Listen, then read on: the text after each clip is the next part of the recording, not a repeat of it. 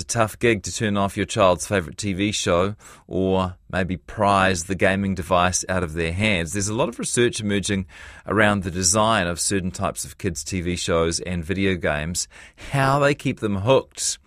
And they do it by eliciting responses from the feel-good chemical dopamine in children's brains. Our next guest, Dr. Jin Russell, familiar name and voice to RNZ listeners, is a developmental and community paediatrician in Tamaki Makaurau, Auckland, and she's not a fan of banning these kinds of videos.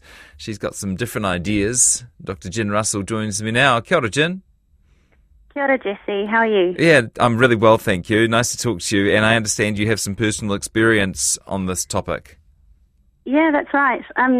I've got a 9-year-old and a 6-year-old boy, and we've had to figure out strategies for how to help them navigate this world with lots of screen time and YouTube and that sort of thing. Yeah, so rather than ban my boys from watching TV shows, I've preferred to try and teach them how to identify the characteristics of TV shows that are actually specifically designed to keep them watching, to hold their attention in unhealthy ways. Why is that a preferable option for you? Well, I think for my boys, we just discovered that if we tried to ban them from watching something, that'd just increase the allure even more. So if they were around at a friend's place and they'd never watched, Paw Patrol, for instance, or any of those other fast-paced movies, they'd just be absolutely transfixed, and they had no no defences, as it were. So I think in general, I felt like it was better to try and equip them with skills, and within reason, of course. I started from when they were about 4 years old, trying to teach them how to identify shows which do this. And now I've found that they're a little bit older, and yeah, it's helping a lot. Yeah, it works, does it? Because it sounds hard. So why don't I just tell you, the 3 characteristics that I teach them to look for and how I actually show them these characteristics, how I do it in practical terms. So, yes, please.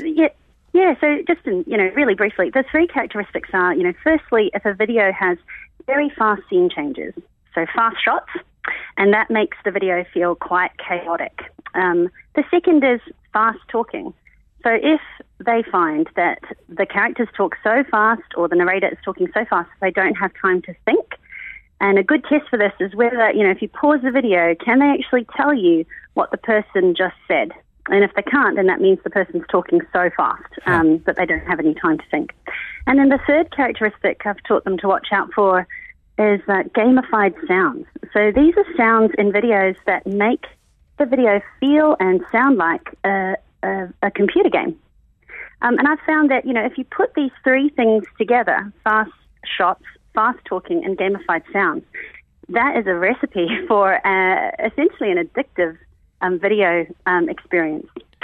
So what I do in practical terms is, starting from when they were really little, if I overheard them listening to a show like Paw Patrol or something like this, which was going very fast and quite chaotic, what I'd do is I'd pause the video and I'd tell them, there are 3 things that we're looking for, which video makers put into a video to keep your attention, to hold your attention in an unhealthy way. And this makes it difficult to stop watching. So I explain to them what characteristics we're looking for, and then I let the video play for a bit, pause it, and then get them to think, okay, did you see those fast scene changes? Did you hear that fast talking? Can you hear these gamified sounds? And I found that if I showed it to them, they got it. They could actually, after a little while, they've been able to identify these characteristics for themselves. And that just means that if we do need to turn a video off or to switch to something else, they feel like I'm not just being arbitrary. They feel like, there are some objective criteria here that we're using.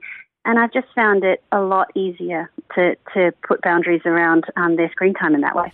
Yeah, it sounds very appealing, and I guess what you're doing is stopping them from being just a passive consumer, and actually, I suppose they are watching themselves, watching this TV show or video or whatever it is. Yeah, correct. So the thing is, we also do things like we'll agree before we turn on the device how long they might be watching for, and we have some, just some house rules around that. But I have found that even if they're watching things like YouTube Kids, for instance, which has content which is kid-friendly, that doesn't necessarily mean that the video is going to be a calm viewing experience. some of those kids' videos can be very chaotic and fast-moving. And, yeah, kids can throw tantrums when you try and stop them because, as you said before, their brain is releasing dopamine as they watch it, and they just hate when it's turned off. So I've found that it's rather than trying to kind of just keep them on YouTube Kids or just on Netflix Kids, it's better to try and look for the programs which have these characteristics and help them to identify these programs, and then either limit them or try and shuffle them onto programs which are calmer. Yeah, I haven't seen YouTube Kids, but I presume that it's just videos with some of the offensive or adult content removed. It guarantees not to have certain types of content, but that doesn't necessarily mean they're healthy videos. That's right. Yeah, that's right. I mean, and you can get kids' nursery rhyme videos which are spliced together or edited in such a way that they're actually just bombarding the children with, sound, colour and movement, and it's very difficult for young children to stop watching those shows.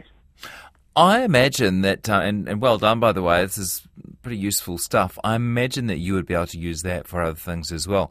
Apps on phones when you get to that stage, for example?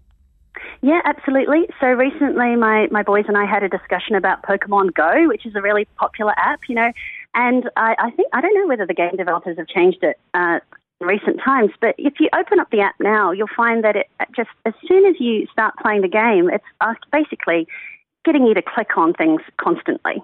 And, my boys and I, we found that it was really difficult for them to stop playing that game. And so when I talked through with them, we found that, all three of those characteristics, fast scene changes, fast shots, fast-moving action, and the gamified sounds are all present on that app. And so we just had to put some rules in place with them. So I get them to try and think how they want to problem solve that around using that game.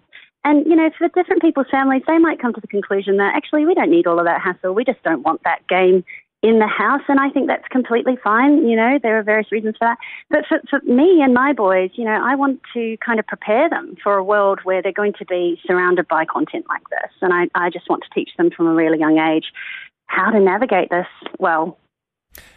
And I guess they've got used to the idea of mum pausing their video game or TV show partway through to give them a little chat about what's going on. Because most people will probably be imagining their own children or grandchildren and thinking, man, they would not let me get away with that. Well, I mean, I think, the first few times I paused it and explained to them these things that we're looking for, they were a bit, they were annoyed at me for sure. But, we've been doing this for a couple of years now. It's gotten easier and easier over time. And I've found that they're actually just gravitating towards, I would say, better content. There are some fantastic, kids documentaries and shows out there which are just super interesting. I don't want them to miss out on that kind of content either. But it's this. I found that just being really transparent with them about how I judge the quality of a show means that we don't have as many arguments. Good stuff. Thank you for telling us about it. And I know you began sharing these thoughts as a Twitter thread, which is where I came across it. So thanks for expanding on it with us. Really appreciate your time today. Kia ora, Jesse. No worries. Dr. Jin Russell on how she tries to educate her own children, her own boys, on good and bad TV and what those makers of videos might be up to when they're putting those shows together.